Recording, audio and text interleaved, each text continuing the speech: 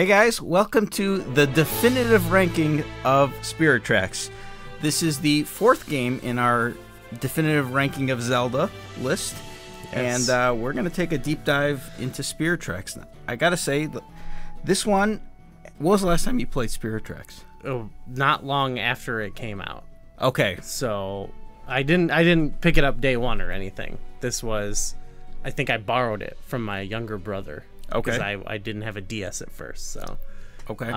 But, it's been about, 10 years or however long it's been. Same year it came out. Did this feel like a totally brand new game to you? Well, actually, there was a lot of stuff that I didn't remember at all, but then there were a lot of things that, it came back to me. A lot of it was more negative stuff. Okay. Some of the stuff I didn't like stuck out a little bit more. Yeah. But then there was so much that I was like, I don't remember this at all. Right. So yeah. It was a weird playthrough for sure. I believe I said this last episode, but I think this is the game that it has been the longest in the Zelda series since I've fully revisited, completely.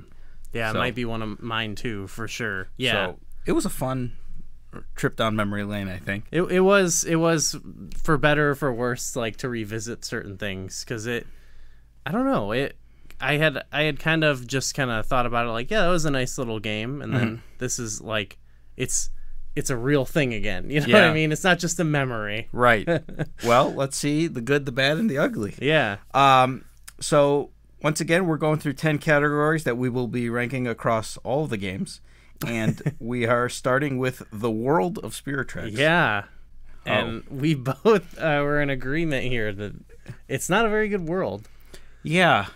It was kind of hard to articulate why, and I think the most of it just comes down to a lot of the time spent navigating across it on the train. I don't really find the train gameplay very much. And then also when you're out there doing it, visually, the setting, it's kind of bland to me.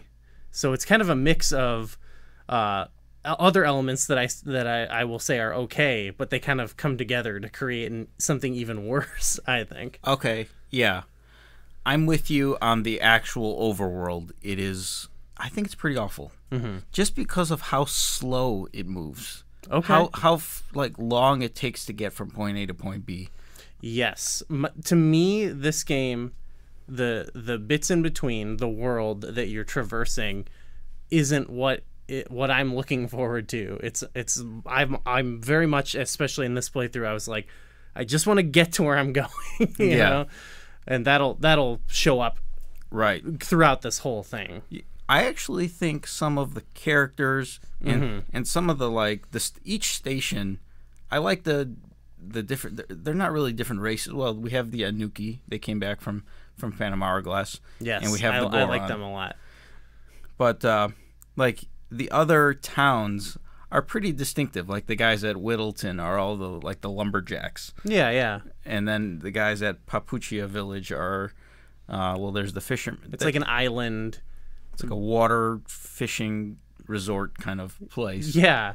You even showed me stuff. You showed me some fun characters and side stuff that I didn't really get to in my gameplay, and I just had thought that seems really cool, but it was more. I was just kind of not to get there and to do all that stuff. I was just kind of I don't want to do this. So yeah. So I personally think there are some positives with the world, but the actual overworld is so. It's really awful. I think it's really bad. You're talking about just traversing, yes? Because I think visually I don't really like it either. Okay. I just think a lot of it's just big empty area. There's there'll be a weird 2D rendered tree over here.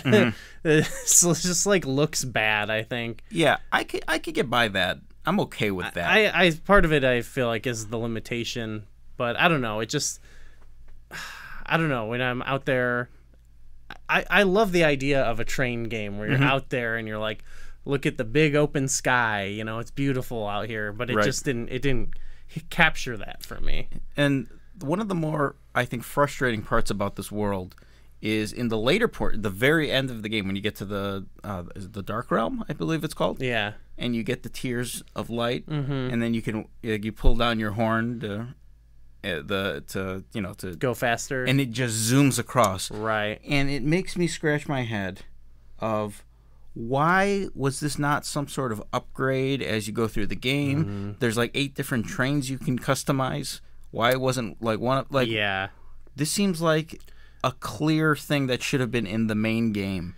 Yeah, there's a lot of train stuff. I think it'll fall more under gameplay that I have thoughts of, but even that area you're talking about, gameplay-wise, it felt underbaked, like they just threw that in here. But then also that setting of the Dark World, I just didn't really like either. It was just like, oh, okay. Yeah, I don't know. It was just like, here's this one area where there's some train tracks, and that's how I felt about a lot of the world. It was just like, it didn't feel like a real world. Like, I just wasn't immersed in anything.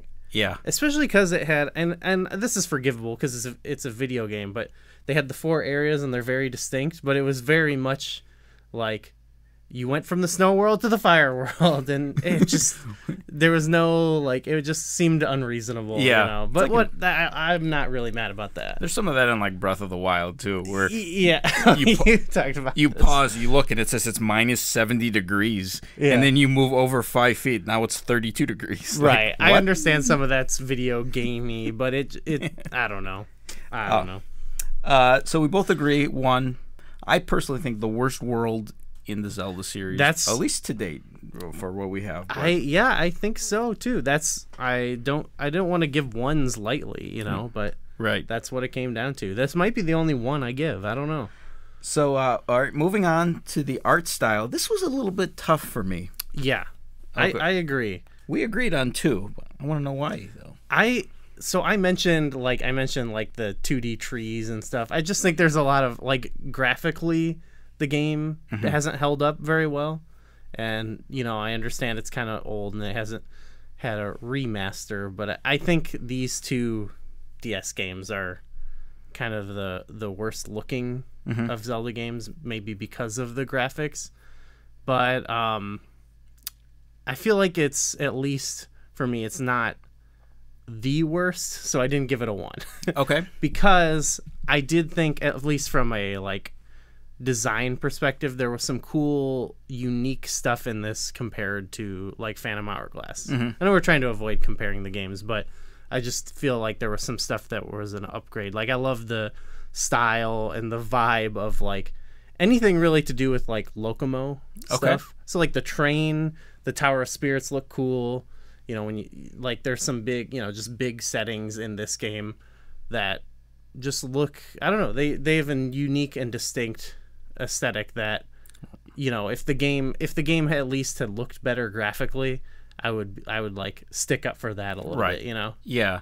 It's like a 3D-ish world, but like on a 2D platform. It's sort of that in between. I kind of view this with, like, early N64 and PS1 games as well, where it's like they're pushing a style that doesn't fit the hardware a little bit.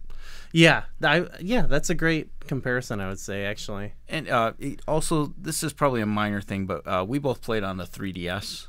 So it's a little the bit... resolution is slightly bigger, so it is stretched, so it looks even worse than it did on the DS, but that's a minor thing. I was looking at some other footage of it where it looked a little bit better, too, so it's like, okay, but I still even think, considering that, they're still some of the worst looking. Yeah. On top of that, I think some of the areas just look kind of bland, like even in, especially a lot of indoors, like in dungeons or, you know, caves and stuff. It's just like, I don't know, the textures and stuff, like the areas don't feel distinct, like the dungeons, for example. Like, they have some elemental stuff in there, but otherwise it's like, I don't know, they don't look very good. And it's always weirdly immersion breaking when you see up and it's just like weird black. Okay. You know, like I don't know. I just think, I don't know what you could have done with that. Right. You have to be looking down. But it always just looks weird to me. Yeah. So, yeah. There are some nice places. I like when you're in the underwater area of the ocean realm. When you're going, it does look a little serene, and the music looks too. At least a little bit more distinct, I would say. The like I like the art style like from Wind Waker, and this kind of carries over with these 3 games. One thing this is maybe a nitpick, but I don't like that there's very little artwork for this game, official artwork. Like even with again comparing it, Phantom Hourglass had all the bosses had cut. There's like Kragma has this giant artwork where he's like hammering his head, but then there's no other boss artwork. We don't have artwork of all the Locomo, right? And I feel like we were missing, like I don't know, this game had so little amount of official art to complement the game. And what it did have, I thought was really good though. Yeah, like I really like it's probably going to be the flute picture. It'll probably be the thumbnail, but the one where he's hanging out of the train. Okay, I think it really looks good, and it shows off kind of that vibe that I like about it, where it's kind of Wind Waker-y, but it's new. It's not just like a sequel, right? So again, I think it was a little bit more inspired, but that can only get you so far, right? Okay, moving on to the story. I struggled a lot with this rating. Actually, we've lined up so far here 1, 2, 3. Yeah, we both put 3, but I'll say I struggled a lot because this game has, I think, a little bit of a problem of where there's a lot of story in the first 20 minutes of this game. When you get your engineering certificate, then like virtually the whole plot unfolds immediately. Chancellor Cole reveals himself, and then he's got this big, like, bad-looking guy, Byrne, who's known as Staven, by the way, in the European version. Right. Byrne, he's got this like mechanical hand or whatever. He looks pretty fierce. He's got like red eyes, and like all this stuff unfolds, and then I think it's a good setup. It's a lot, but I think it's a decent setup. I think it's actually really good. And then you meet Angine. He gives you some backstory with the Locomo, and then nothing for so long. Nothing. Yeah. Like, you go to the Forest Temple, back to the Tower Spirits. You go to the Snow Temple, back to the Tower Spirits. You go to the Ocean Temple, back to... You kind of play almost the whole game. You play about 60%, yeah, and then you finally get a cutscene with Angine and Byrne where they're, like, fighting, but it doesn't resolve itself. Then you go to this fire, and then back to the Tower Spirits. Now we're, like, 85%, maybe 80% through the game. Yeah. Before there's a big change in the story, and that felt like a giant void. And it was... I agree. I think it is relying on you to get invested in the middle parts a little bit more, which that stuff I just never got super into. Right. They could have maybe given... There was some stuff with, like, the Locomo. Like, maybe they could have been a bit more interesting or something, but they really weren't, I don't think. Like, there's one where you have to, like, go bring one back to the... Yeah. They could have done stuff with that and maybe had Cole and Byrne be a presence you come back to, because that's a lot of Zelda games do that. You introduce them and then you kind of just feel their presence throughout the game. But I don't know, the middle stuff really. Right. I think they could have salvaged it just a little bit if you maybe had like one more interaction, maybe a different type of boss fight with Byrne in the middle of the game. Right. Similar to how they do Yuga. In A Link Between Worlds, where he's there like kind of throughout almost. Yeah. But it's a different fight every time, because I liked the end stuff with them too. Oh yeah, but it didn't really. I didn't really feel it as much or like connect with the story as much, because it did just feel like, and now we're doing this. I really loved the ending sequence. Actually, in fact, I was making my ratings and adjusting it, and I had story as 1. Okay. And then I really loved the ending, the later portion. I jumped it up to 3 because I love Byrne's like story arc as well. Yeah, because he's this fearsome guy. Then he's like fighting with Angine, and then you fight him, and then you get some backstory about him. He's like friends of the... Is he a Locomo? Or he was, yeah.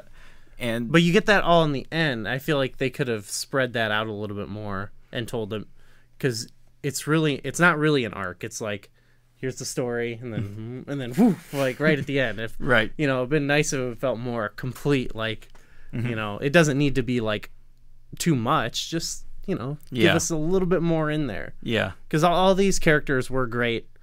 I thought in theory and sort of in practice, like could have helped the world even a little bit more. now that I think about it, just because they all had great designs, like you mentioned. They all had great themes musically. So I don't know. There's some of them, I think, the more likable Zelda characters. Yeah. Another thing I really liked actually was, and it helped carry the story a little bit, was Link and Zelda. Yeah. This is, I think, one of the best pairings of them. Yeah. I think the best Zelda, actually. Yeah, best Zelda. She's like got a lot of character. Yeah.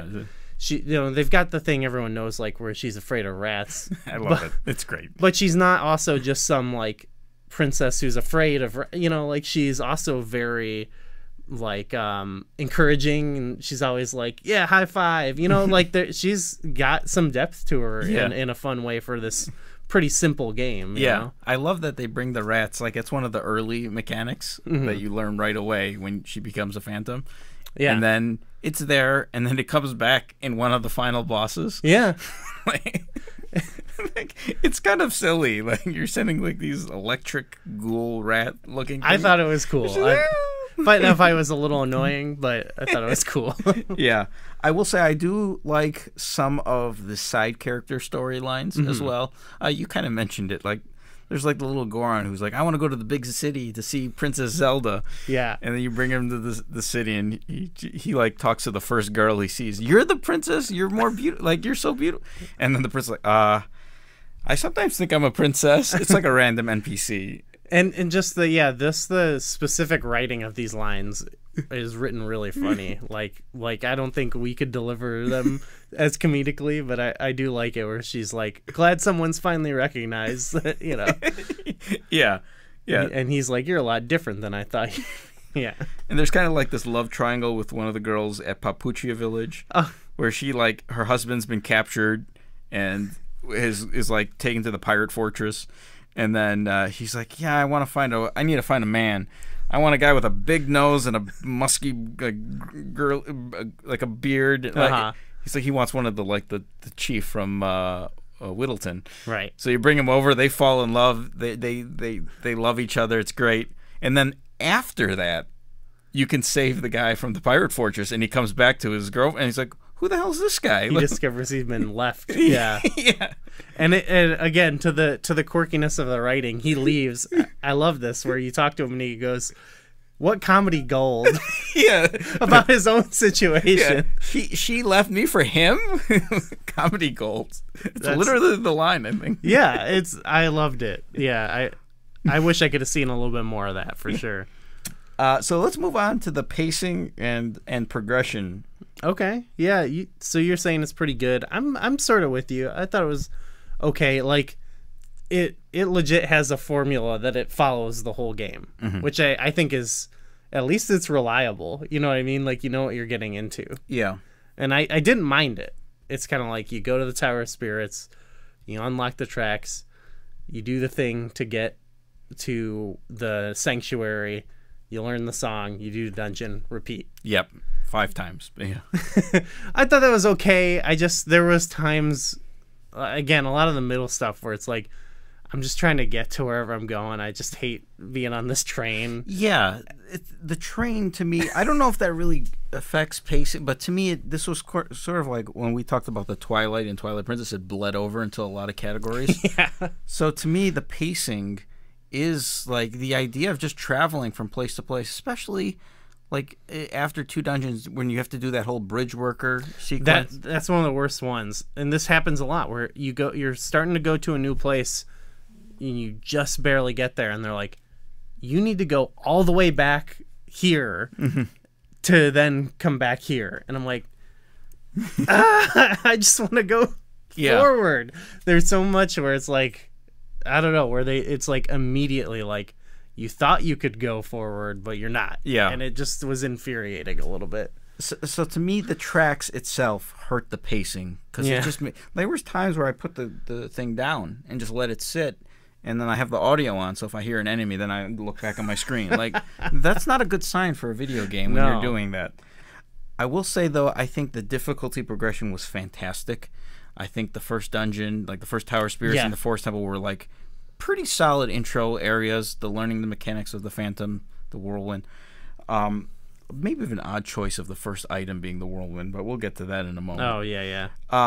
But then the dungeons really ramp up, I feel, and in terms of length and in complexity, and especially obviously the last two Tower of Spirits are really, I think, elaborate. Yeah, I think the dungeons and the Tower of Spirits both of them. It kept, So that was a solid. So middle of the road for me. I can appreciate that. Maybe that if I didn't consider that as much when I thought about it. But either way, I felt like, hey, the game moves along at an okay pace. I guess maybe to my 2 I gave it is sort of by the end of it, I was just like really ready to be done. Okay. I enjoyed the game and playing through again, but by the end of it, when I got to the world where I could go fast, I was like, okay, please, honk the horn, let's get this over with, And one thing, we'll talk about this with side content, but the side content is a little awkwardly paced, and that the main side quests are the Force Gem quests, and there's 20 of them, of which you don't start any of them until you get the passenger car and the freight, and that's after you've already been to the Ocean Realm, which is pretty late. The collectibles are similar to the train, but we can talk about that. Yeah, it would be nice if there was more of that early on. It was spread out. But all right, moving along, let's talk about the gameplay and the combat. And of course, we've already talked about the train a little bit, but it's worth mentioning. It's worth mentioning. I don't really, the enemies in the world are it's just tap here, boring. tap here. I like fighting the tanks, actually. I don't mind fighting them. Yeah, that's all right. But to me, every enemy was just some variation of they're there, you click on them, sometimes you click on them twice or whatever. Yeah. I don't know. I love the idea of, I like train based things. I like board games or video games that involve trains. I like the idea of, a lot of them are usually more from the meta perspective of planning the tracks, planning your route. So to me, the idea of where you've got the thing, you're gonna plan your route and all this stuff. I wish there was something to that. It sounds appealing, but I don't know. I feel like by the time you get all of the train pieces and stuff you use, to me, that's that you should have that early on, and they should be expanding upon those mechanics. Yeah. Throughout the game, instead of I'm over halfway through the game and now I'm transporting things, items, So I don't know, the idea of taking your passengers and stuff too, and they have specific needs, that could be fun, but I don't know, I just feel like it's not there. So yeah, the combat for me on the train I don't like. I actually really like I think I'm in the minority amongst Zelda fans, but I really like playing with the stylus. I like the controls. I love that. I would agree normally too, but I think the game also starts in a deficit with that a little bit too. Well, you hinted at it earlier, but the first item is the whirlwind, and I find it very obnoxious to use.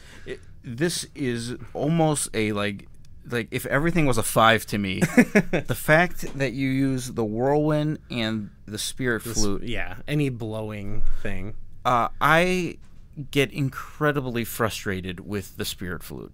I want to ask, did you have any trouble playing some of the later songs? I think the last 2, I think I messed up once. Okay. And then there was the last one you play during a final battle, and I might have messed that up more than once, and I just found it. That was just even more why are we playing a flute right now? It brings the game to a screeching halt a little bit. What is Malletus doing during that battle? Okay, come on, hurry up, play the song, let's go. But I kept, when I was in, I think was it Carbon, the one in the sand. I missed that one I think 3 times, and it's frustrating because what is the difficulty here? It's real timing. Is it picking up my blowing into the microphone? I'm playing on the 3DS XL, so the mic is in this corner, so I'm looking awkwardly. On top of that, just if you have to go across the whole thing, you have to make It's sure not big enough. you start in the exact right spot so you can get the full range. Yeah. It's not very good. So, like, I usually could get it anyway, like whether it sounded right exactly right, like the game would pick it up, but I still felt like that wasn't good. That also wasn't fun and didn't feel good. So. Yeah.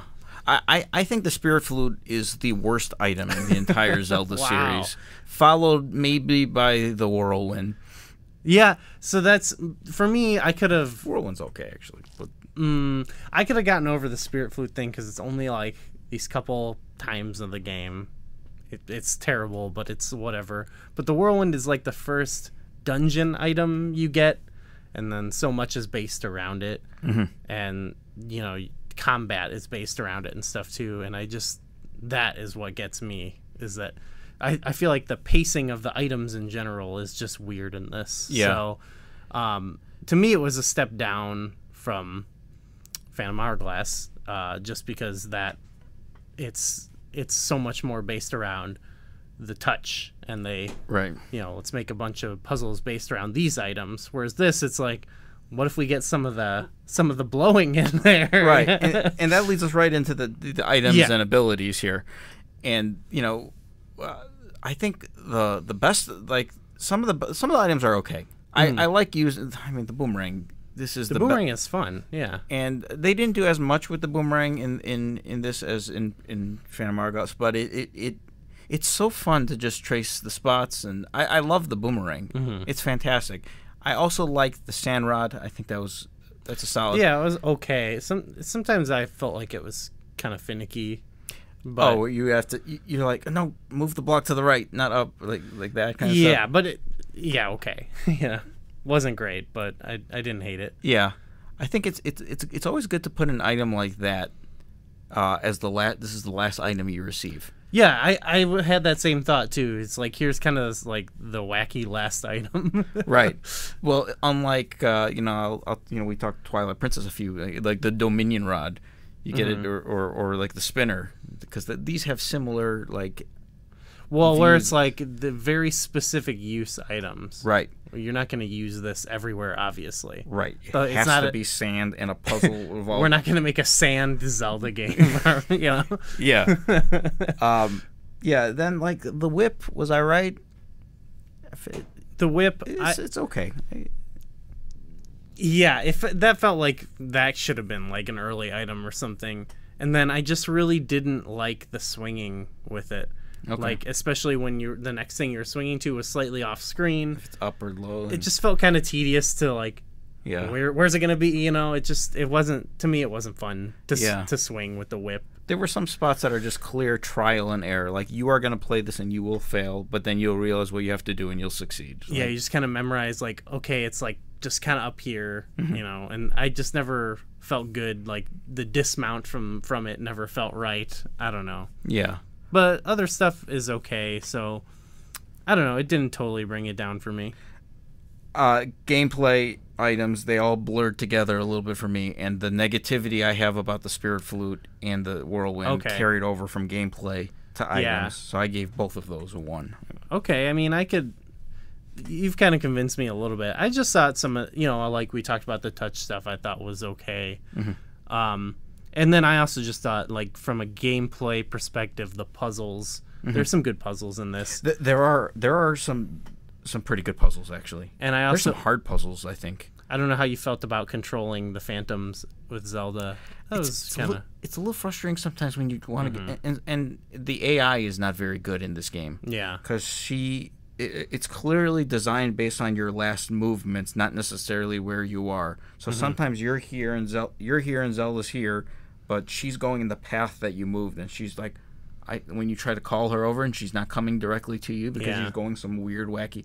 It's a little unpolished, which is a little odd for a Zelda game, actually. Yeah, I sometimes wish that I could just be like, Zelda attack, like what are they called, the Geozards or whatever. Okay, yeah. Like where I could just tell her, attack this one. Just keep attacking it. Just keep attacking, I like the concept of it, and there were some fun puzzles based around it, so I thought, this is okay.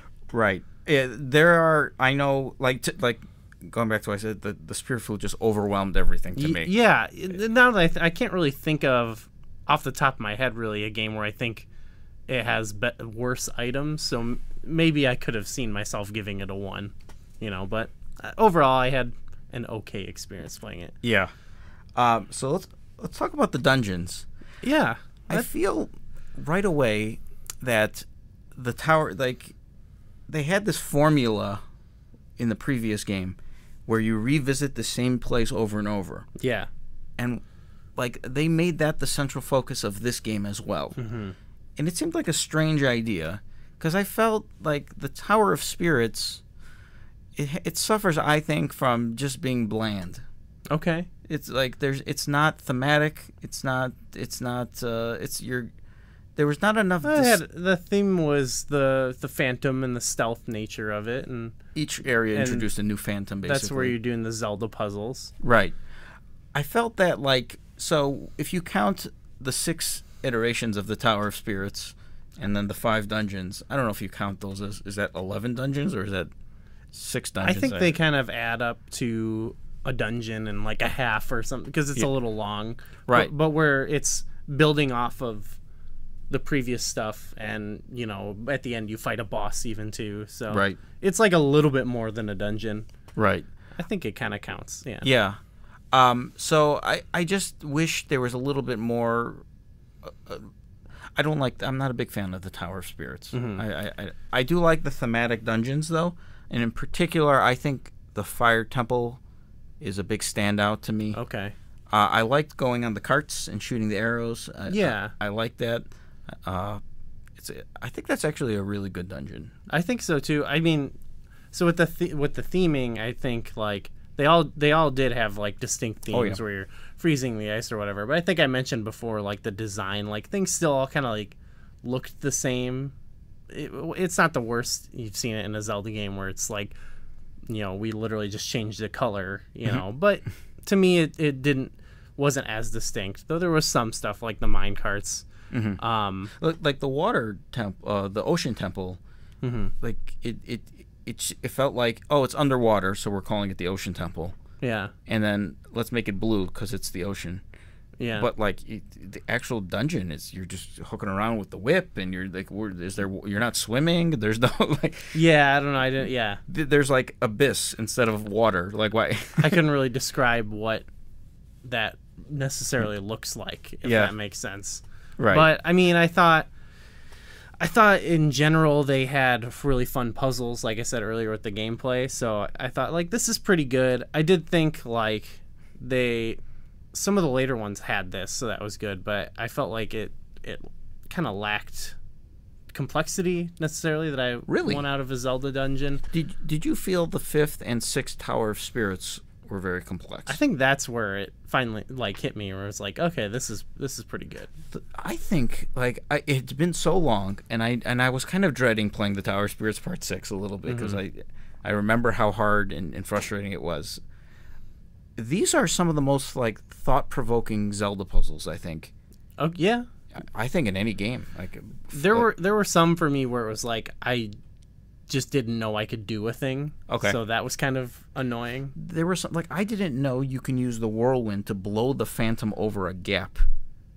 Okay. And you have to get that. I don't even know if that's part of the main. If you had to do that in a main thing, but there's some treasure chests that you can only reach doing that. Oh. If you revisit the first 2 Tower Spirits in particular. But I also didn't know if like maybe I just missed where it described it to me. But like some of it is like you should just play around with stuff. But I think there were some things that it's like you expected me to know this. That's weird. But that wasn't egregious, But I did think like. I don't know. It got really complex later on, but most of the rest of it definitely got more complex, but it never was too bad. It was usually like you go to your room on your floor. There's one way you can't go. There's another way you gotta go. Then you come back around and you go this way. And even in kind of how difficult the last Tower of Spirit was, like the biggest thing I was doing was just going back and forth between 2 locations, and it was just kind of tedious. It was okay though. It was still pretty fun, but I don't know. It didn't like it was like this is more of an endurance challenge than anything. There was a little bit of that. There were some times I'd get to a room in the Tower of Spirits 5 and 6. I'm like, oh, I can't do this. Wait, can I do this yet? Oh, there's like I got to jump on top of the Phantom, and he's got to. How do I get? Oh, but if I walk over the sand, the Phantom's going to sink in the sand. Oh, but if he's on a higher ledge and I use the sand, so it was like layers, and I felt good when I solved some of these puzzles. There was some really good stuff with that for sure. Yeah, some of the best puzzles. I think this might them. I think without a doubt, those are the two biggest puzzle-based dungeons in the whole series as well. Like. And I think that's something I thought of when we were playing Wind Waker even, was that game has really fun puzzles, and so they kind of give you linear kind of dungeons to progress through because they kind of build your puzzle knowledge based off of it. Yeah. So you're kind of playing through a set series of puzzles where you kind of need the knowledge of the last one. Yeah. So I kind of forgive it, but it made for some of the point of a dungeon being a dungeon. It's kind of like, I just like that classic style more. Yeah. Oh, and you know what? I also want to say about the Tower of Spirits, like the idea of going back and replaying it. It's hard not to think of the Ocean King, but the idea of going back to it was that things are different now, and so you can affect it differently. But here, there's no point to going back. No, it could have been a different location. I mean, I guess thematically it was kind of cool assembling it, and I liked when you're going up and the music is building. So it was okay in that sense, and I didn't think it was bad, but I just thought, like, it's just why did they specifically need to do that again? I don't know. I think they had a formula and they wanted to follow it to the T, and it was like awkward because it was not necessary, I think. I feel like they were trying to correct what some people didn't like about Ocean King. But in that way it was like, just why did they even do it like this? Just do something a little different. Yeah. Yeah. But whatever. So let's talk about the enemies and bosses. So there's a lot of carryover from Phantom Hourglass. Some of the enemies are identical, actually. Like the Geozards, or they were called Zora Warriors before, although they play differently because now you have the Phantom and whatnot. But some of the bosses are I think they had some unique bosses. Yeah, I like the bosses in there, and they do the thing that they do in these games where they have the two screens. They're these big titans, Yeah, in fact, I think almost every single boss used the dual screen at some point. Yeah, so that's always a cool, unique feature to these games. Yeah. Do you have a favorite of the bosses? I have a least favorite actually. Ooh. That I just want to throw out there is the one where you're riding the cart around and shooting arrows. Kragma. Because sometimes it's a waiting game. One time I ran out of arrows, and I just had to wait for it to cycle around. I thought the concept was cool, but the visuals are cool of it. I just would just give me the arrows or something. Like normally, I don't know. I just kind of, that was annoying, but I don't know if I had a favorite. Okay. Other than that, I kind of liked all of them pretty much the same. Yeah. I do have, we'll get to this with side content, but there's also like the Take 'Em All On challenge. Oh, yeah. And it was weird to me, like, I fought Stagnox, the boss in the Forest Temple, 4 times in this game. Okay. If you're going to 100% the game, you have to beat him 4 times, which seems a little excessive, I think. It was cool to see him in that, but like, and then I fought the second dungeon, Fraz. I fought him 3 times. Fraz is good. Phytops, I fought him 3 times. Stagnox, I will say at least, like, I didn't hate. I enjoyed Stagnox, and even though it was a whirlwind boss, so yeah, give it up for that. Yeah. You know what? I thought of my favorite was when the whip. I'm bad with the names of these bosses. Phytops, where you whip the stuff. You throw the needles at its eyes. It was just satisfying. It actually felt good. I'm like, okay, this makes good kind of fun use of the whip. So yeah, I was okay. I was pretty into that one. I also enjoyed Skeldrich, the boss of the Sand Temple. Oh, that's like the layers. He's like, you gotta knock off his his body parts. That's, and it was even better, I would say. It was kind of like a puzzle in of itself, where it's like, oh, he's got armor here. I got to hit him on the back, so you or the side. Yeah, that was pretty fun. That was pretty fun. It gave a good Zelda feeling like, ooh, I knocked the first two off, and I didn't realize it was having armor. And then the third, I'm like, wait, this didn't work. Wait, it didn't work. Oh, he's got armor. Oh, he's vulnerable. So it got me thinking, like, Yeah. you're meant to fail before you succeed, and that's always a good sign. They do kind of, when he falls, they kind of telegraph it a little in the cutscene, but yeah. Yeah. What about Burn and then the final boss? Burn was confusing on what to do. I didn't remember how to beat him at first. There was one phase where I was confused. I can't actually remember which one. It was actually kind of tough, but that, I think, came down a little bit more to the controlling Zelda as well. Okay. That was kind of sometimes finicky, but I thought it was cool. It was just kind of a cool setting and fight and stuff, so I enjoyed it. Yeah, that was good. I liked I liked the Demon Train battle, too, as well. That was pretty good, yeah. I actually felt like when I was doing that, I was like, okay, this is kind of like, maybe they should have had more of that in the game, in the overworld, where you're going places. Like, maybe if you fought more interesting bosses where the gameplay changed. Yeah, there was only the one boss battle on the train, which was like the Rock Tights, the overworld boss, where you go through a cave and it's like there's the little Tektites, but there's the giant that was rock pretty good. You just encountered him the one time? I think the one time, yeah. Or no, there's one other time you encounter him, I believe, too. On your way to the Sand Temple, I think, yeah. Yeah. And then there's more of them if you do some of the side quests. But it's like, it seems odd that this boss was... There should have been more in the terms of I feel like that should have been boss. what you were doing, other than, like, running around, like, looking for a carpenter or something, you know? Yeah. I also liked there was, like, a fight on the train. Like, that was kind of fun. The Big Balloon? Yeah. Yeah, that was pretty good. So I'll give it to that. Yeah. And the final boss, though, did you have any... You know, I used to think he was a lot tougher than he really was. Okay. Malladus. And the Zelda Malladus battle. Yeah, it was a little frustrating a little bit because... I didn't really have a hard time with it, so... Okay. Just kind of like get on the other side and just like tap. You never even really hurt me. Oh, I was referring like the Puppet Zelda Malladus. Oh, like, that was a little frustrating. Yeah. When the rats kept getting to. There were times where I felt like the failing I was experiencing in that was beyond my control. Okay. A little bit, where the rats were coming like, too fast or something, or like it was off screen, so I couldn't. I don't know. I just remember being like, this is frustrating, but I didn't mess up, and I got to the end, so I was like, whatever, I beat it, you know? I started questioning my ability. I'm like, am I supposed to be allowed to stun Chancellor Cole so I can make progress? Yeah. I wasn't sure. Then I was throwing the boomerang, and he would just disappear and move, and yeah. I felt, but it was okay. It was the final boss that was, like, pretty easy, I thought, and then you had to play the flute during it, so it's kind of... Yeah, a little frustrating when he shoots the 4 balls at you. At the same time, you got to do a well-timed spin attack. I also just thought, like, why was this his design in the end?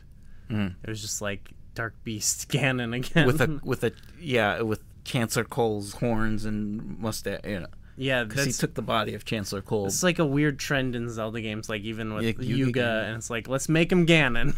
Like, even enemies who aren't Ganon, they're like, we gotta make him Ganon somehow. Yeah. And this will transfer over to the side content, but there's one other boss. I don't think you saw him. Oh. But it's an optional boss. You get to fight Dark Link in this game. Oh, yeah, I did not do that. He is the final boss of the Take 'Em On All Challenge Part 3. Okay. And what I love this boss skull, and this goes into my side content, which I gave it a 4, and this is another one I struggled with. Because there's a lot to hate, I think, about the side content here. Yeah. We talked about these Force Gems quests. You're just literally bringing wood to this place. You're bringing Mega Ice to this place. Yeah. You're bringing dark. I think that could be cool, though. I don't think they fully got there. I don't know what it is. It's like you're bringing people over and, like the train goes so slow, but you have to stop and go even slower in some points because they start yelling at you if you go at full, like, you didn't blow the whistle at the right time. Like... The transporting of materials and people was not fun to me. Yeah. And that's like the beginning of most of the quests. On top of that, there was the rabbits. Did you end up getting? I didn't catch a single rabbit. Okay. Actually, I just want to say my little, because you're gonna be more of the bonus guy here, but it was more of a courtesy 3 because I looked and I saw like, okay, there's all this potentially cool stuff you could do, but again, I was hampered by oh, is this this stop up here? What could be there? I don't know, because I'm just trying to... I don't want to have to stop the train, do a cutscene, walk around. I just want to keep going. I don't want to get off the train. I just want to get to where I'm going. So I just overshot. I never even went to, I don't know how you start the rabbit thing. You didn't go to the Rabbit Land Rescue. But I know about it. I did it back in the day. The same thing, I had all these treasures, and I didn't know what they were for. And then, halfway through the game, or a third way through the game, you finally found out they're for the train parts, and I was like, okay, whatever, I'm never coming back. You never have to go back there again. I was like, I'm never coming back here again. There was, I think Beetle had a membership thing. I never had enough money to even buy, I could buy either into his membership or the item that I wanted, so I never started that. Okay. And that was annoying to me, but I didn't want to be harsh on it, because it seemed like if you get into this game, there is a lot of fun side stuff.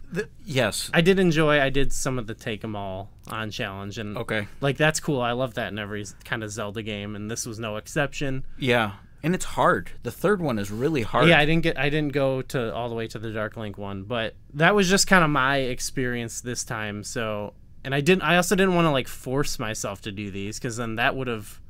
that's not... I'm rating it based on my experience playing the game. Yeah. You know? So I feel that after I 100%ed this game, so we had totally different style of playthroughs, and because I wanted to experience everything, because it was some of these force gems were frustrating to do, and the story aspect of them was not satisfying enough. Oh, the Nuki are trying to build a fence, so we need wood.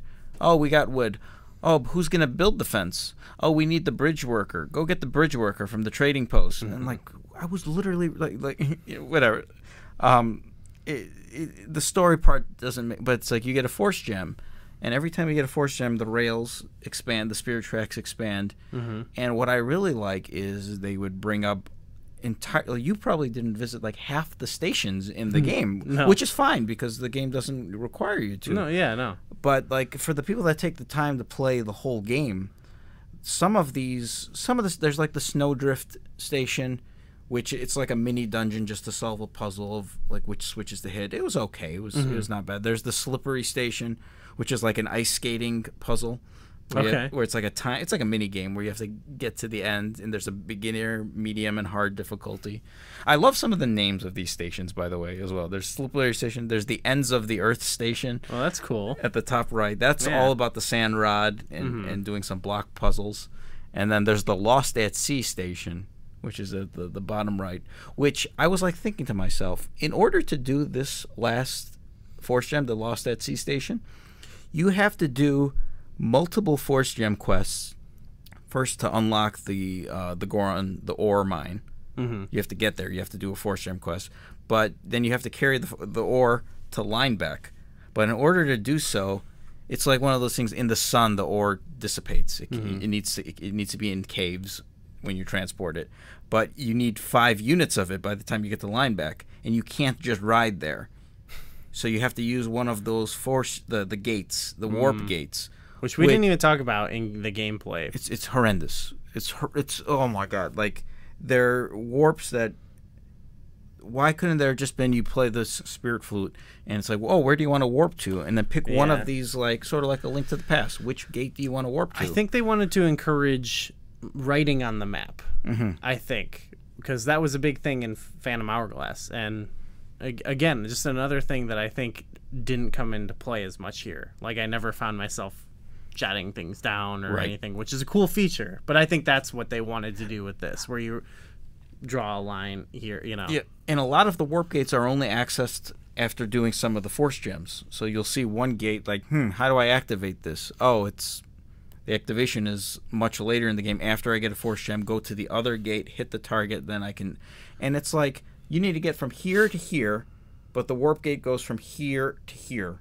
So it's instead of going... you're like zigzagging just to get to the place, like, and it's awkward. And very rarely are they conveniently placed. I had one work out for me great once. It was after the Sand Temple, and they're like, "Oh, great, okay. Let's go back to the Tower of Spirits." I have never used this gate before, and I was like, it was such a pain to get here. I was so upset because I was gonna have to go back. This, and I was at the end of the game almost. So this is when I was like, let's just get to this stuff.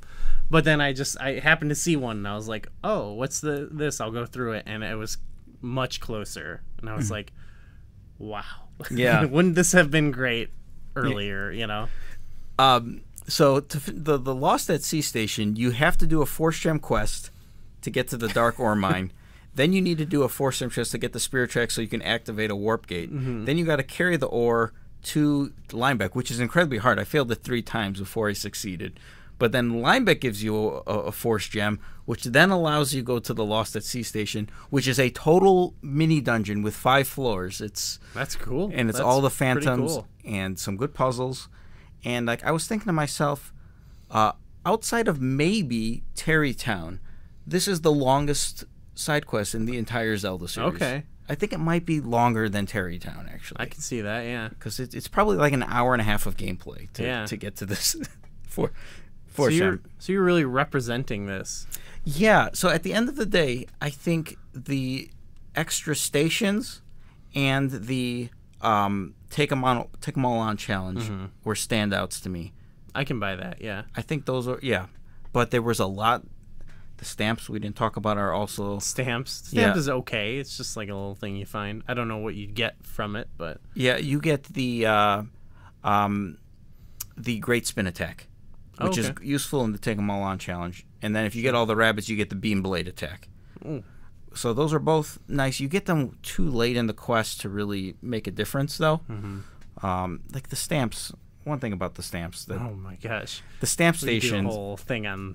The last stamp station is right before you enter the Tower of Spirits Part 6. Okay. So you got to if you have all 19 of them up until that point, you got to go all the way to the Tower of Spirits. And they're like, you go there earlier, but it's a cutscene, so you can't actually do it. And the station is not there. And then you get the stamp, and then you want to go all the way down the Tower of Spirits.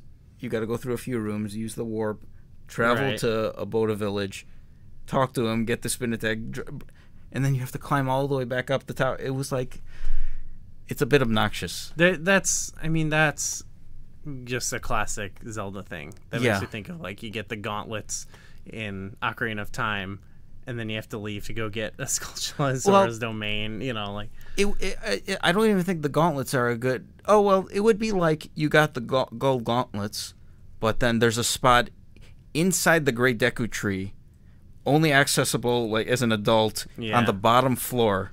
Okay, so go to Ganon's Tower, get the gold gauntlets, go all the way to the Great Deku Tree. Like, what? Like, why would you want it? So that goes to what I think my larger point about the collectibles is just like my willingness to do them. Makes me think of something like you mentioned Breath of the Wild, where it's like I could get the most minor, like go get a rock or something, but it's like I just love traversing in that game. So just like go take a picture of this thing for me, I'd be like, great. Yeah, I love going from here to there in Breath of the Wild, but not in this one though. No, I was just like, please do not halt my momentum through this game. It is killing me. So let's talk about the music, and I have to say, if you look at the community rankings, virtually everything was between 3 and 3.5, and then the music comes, and they gave it a 4.3. Yeah. Far and away the best, and as did the staff lines up too, where it's like everything's kind of like, it's okay, it's good. Everything's within a very narrow margin, and then everybody loved the music. I think that doesn't surprise me, actually, though. And even, I mean, this is one of my... I gave a lot of threes, but I think it was one of the best things about the game, too. So, The overworld theme on the train is... I guess the best part about the train. Just hearing that theme. So initially in the game too, it feels good because when you get the train up to full speed, it moves in time with the music, like the and it feels good. And there are times I feel like they should have made every train song do that, because when it doesn't line up, it drives me nuts. Okay. And it feels bad. Okay. But I love that song. Is awesome. I Yeah. think it is one of the coolest Zelda songs, I think. Yeah. And I also, some other standouts, I like some of the Spirit Flute songs, not when you're doing them, but after you've successfully done them, in the performance, the duets with the various locomotives. Those are okay for me. I liked Burns' theme as well. That's what I was going to say, was all of the character-specific themes are really cool in this. I like Angene's theme, too. Angene's theme. Chancellor Cole has a cool theme. Mm-hmm. And then there's amazing, like, twists on all these themes throughout the game. Even Zelda's Lullaby, there's cool versions of. The songs that play during the story elements were fantastic. Mm-hmm. They're intertwining some of these themes. Yeah, one of the coolest like scores of a Zelda game for sure. Mm-hmm. And they're like, I mentioned the Tower of Spirits going up, and they add more to it, and it gets really epic by the end. Mm-hmm. Really cool. For me, on the other side of that, there was a lot of like bland music in the game. Yeah. So it was like weird, because there was some stuff that I thought was like the best in a Zelda game, and then some that was just like, I wouldn't say the worst, like nothing unlistenable or anything, but just some of the like it just stuck out as like right. A lot of like town themes and stuff like that, and dungeon themes I don't really like, I don't think. Yeah, and there was a lot of repeat tracks too, Okay. especially some of the stations that were like the extra stations all had the same theme. Mm-hmm. And a lot of the repeat tracks were also tracks from Phantom Hourglass as well, like the cave theme, and so it was maybe a little too much of the same stuff. At least I noticed that. Yeah. But some standouts too. I think an above average soundtrack probably although I did give it a 3. Yeah, maybe 3 is a bit low thinking about it, but to me there was just like I really noticed a lot of those moments where those came in, but that wasn't most of the game that happens, and so a lot of times it was just kind of like, right. It all kind of was bland to me. Yeah, I ended up giving it a 3 because this is one of those things where I think generally almost every single Zelda game has a good soundtrack. Yeah, that's true. So like I'm not gonna give a 5 and a 4 to every game, and I almost could, but yeah. Granted, I think I knocked down Oracle Seasons and Twilight Princess up into those ones, but Spirit Tracks is a solid soundtrack. Yeah, I think with the soundtrack and some of the characters and some of the designs of those characters, like you could have had something especially great with this game, but for me it didn't totally get there. Right. So at the end of the day, you and I gave it the same exact score. That is kind of weird, yeah. At 2.3. And for different reasons, there's stuff you really didn't like. I was kind of mostly, when I was looking at a lot of these categories, actually, I almost did straight 2s for a lot of this, which ends up with my final score, which is my overall opinion of this game is that, because 2 for me is okay. This is an okay game. I had fun playing a lot of it.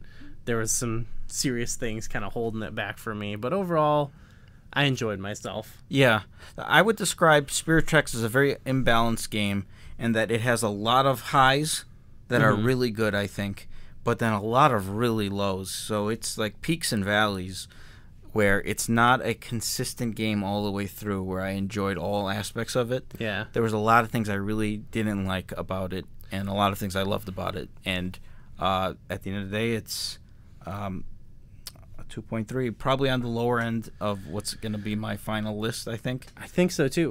Now that when I played it, I was like, this is I mean, I thought it was okay, but I'm thinking this is one of the worst Zelda games. Yeah, one of the worst Zelda games. Yeah, it felt like one of my favorite DS games, though. I know we were trying to split some of these up to not compare them, but it did feel like they were trying to correct things from Phantom Hourglass. Well, we'll get to that eventually.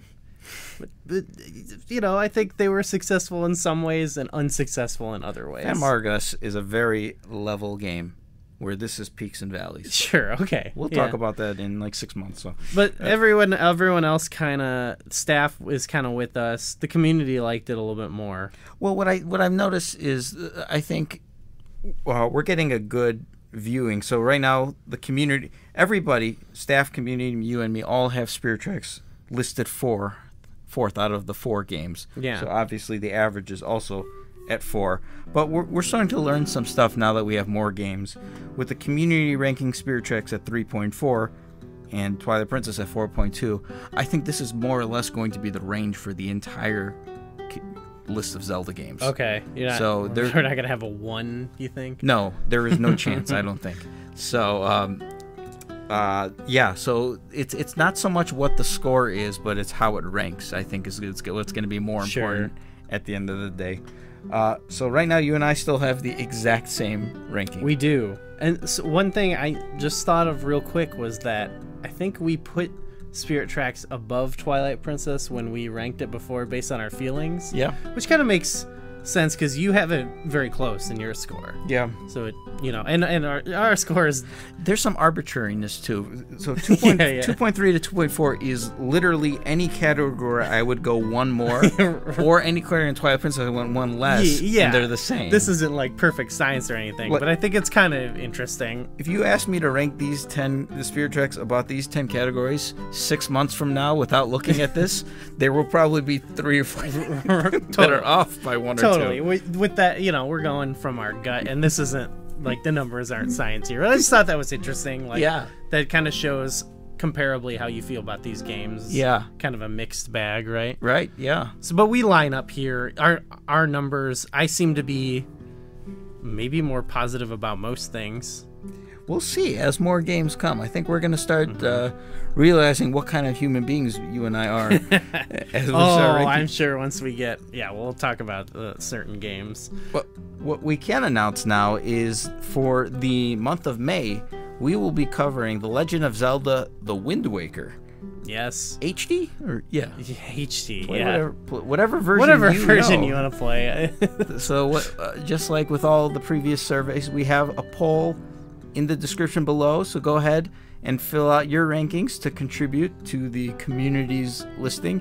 And just like all the previous ones, these are up for interpretation, these numbers, so take them with a grain of salt, but voice your opinion. So we want the more the merrier in terms of the polling.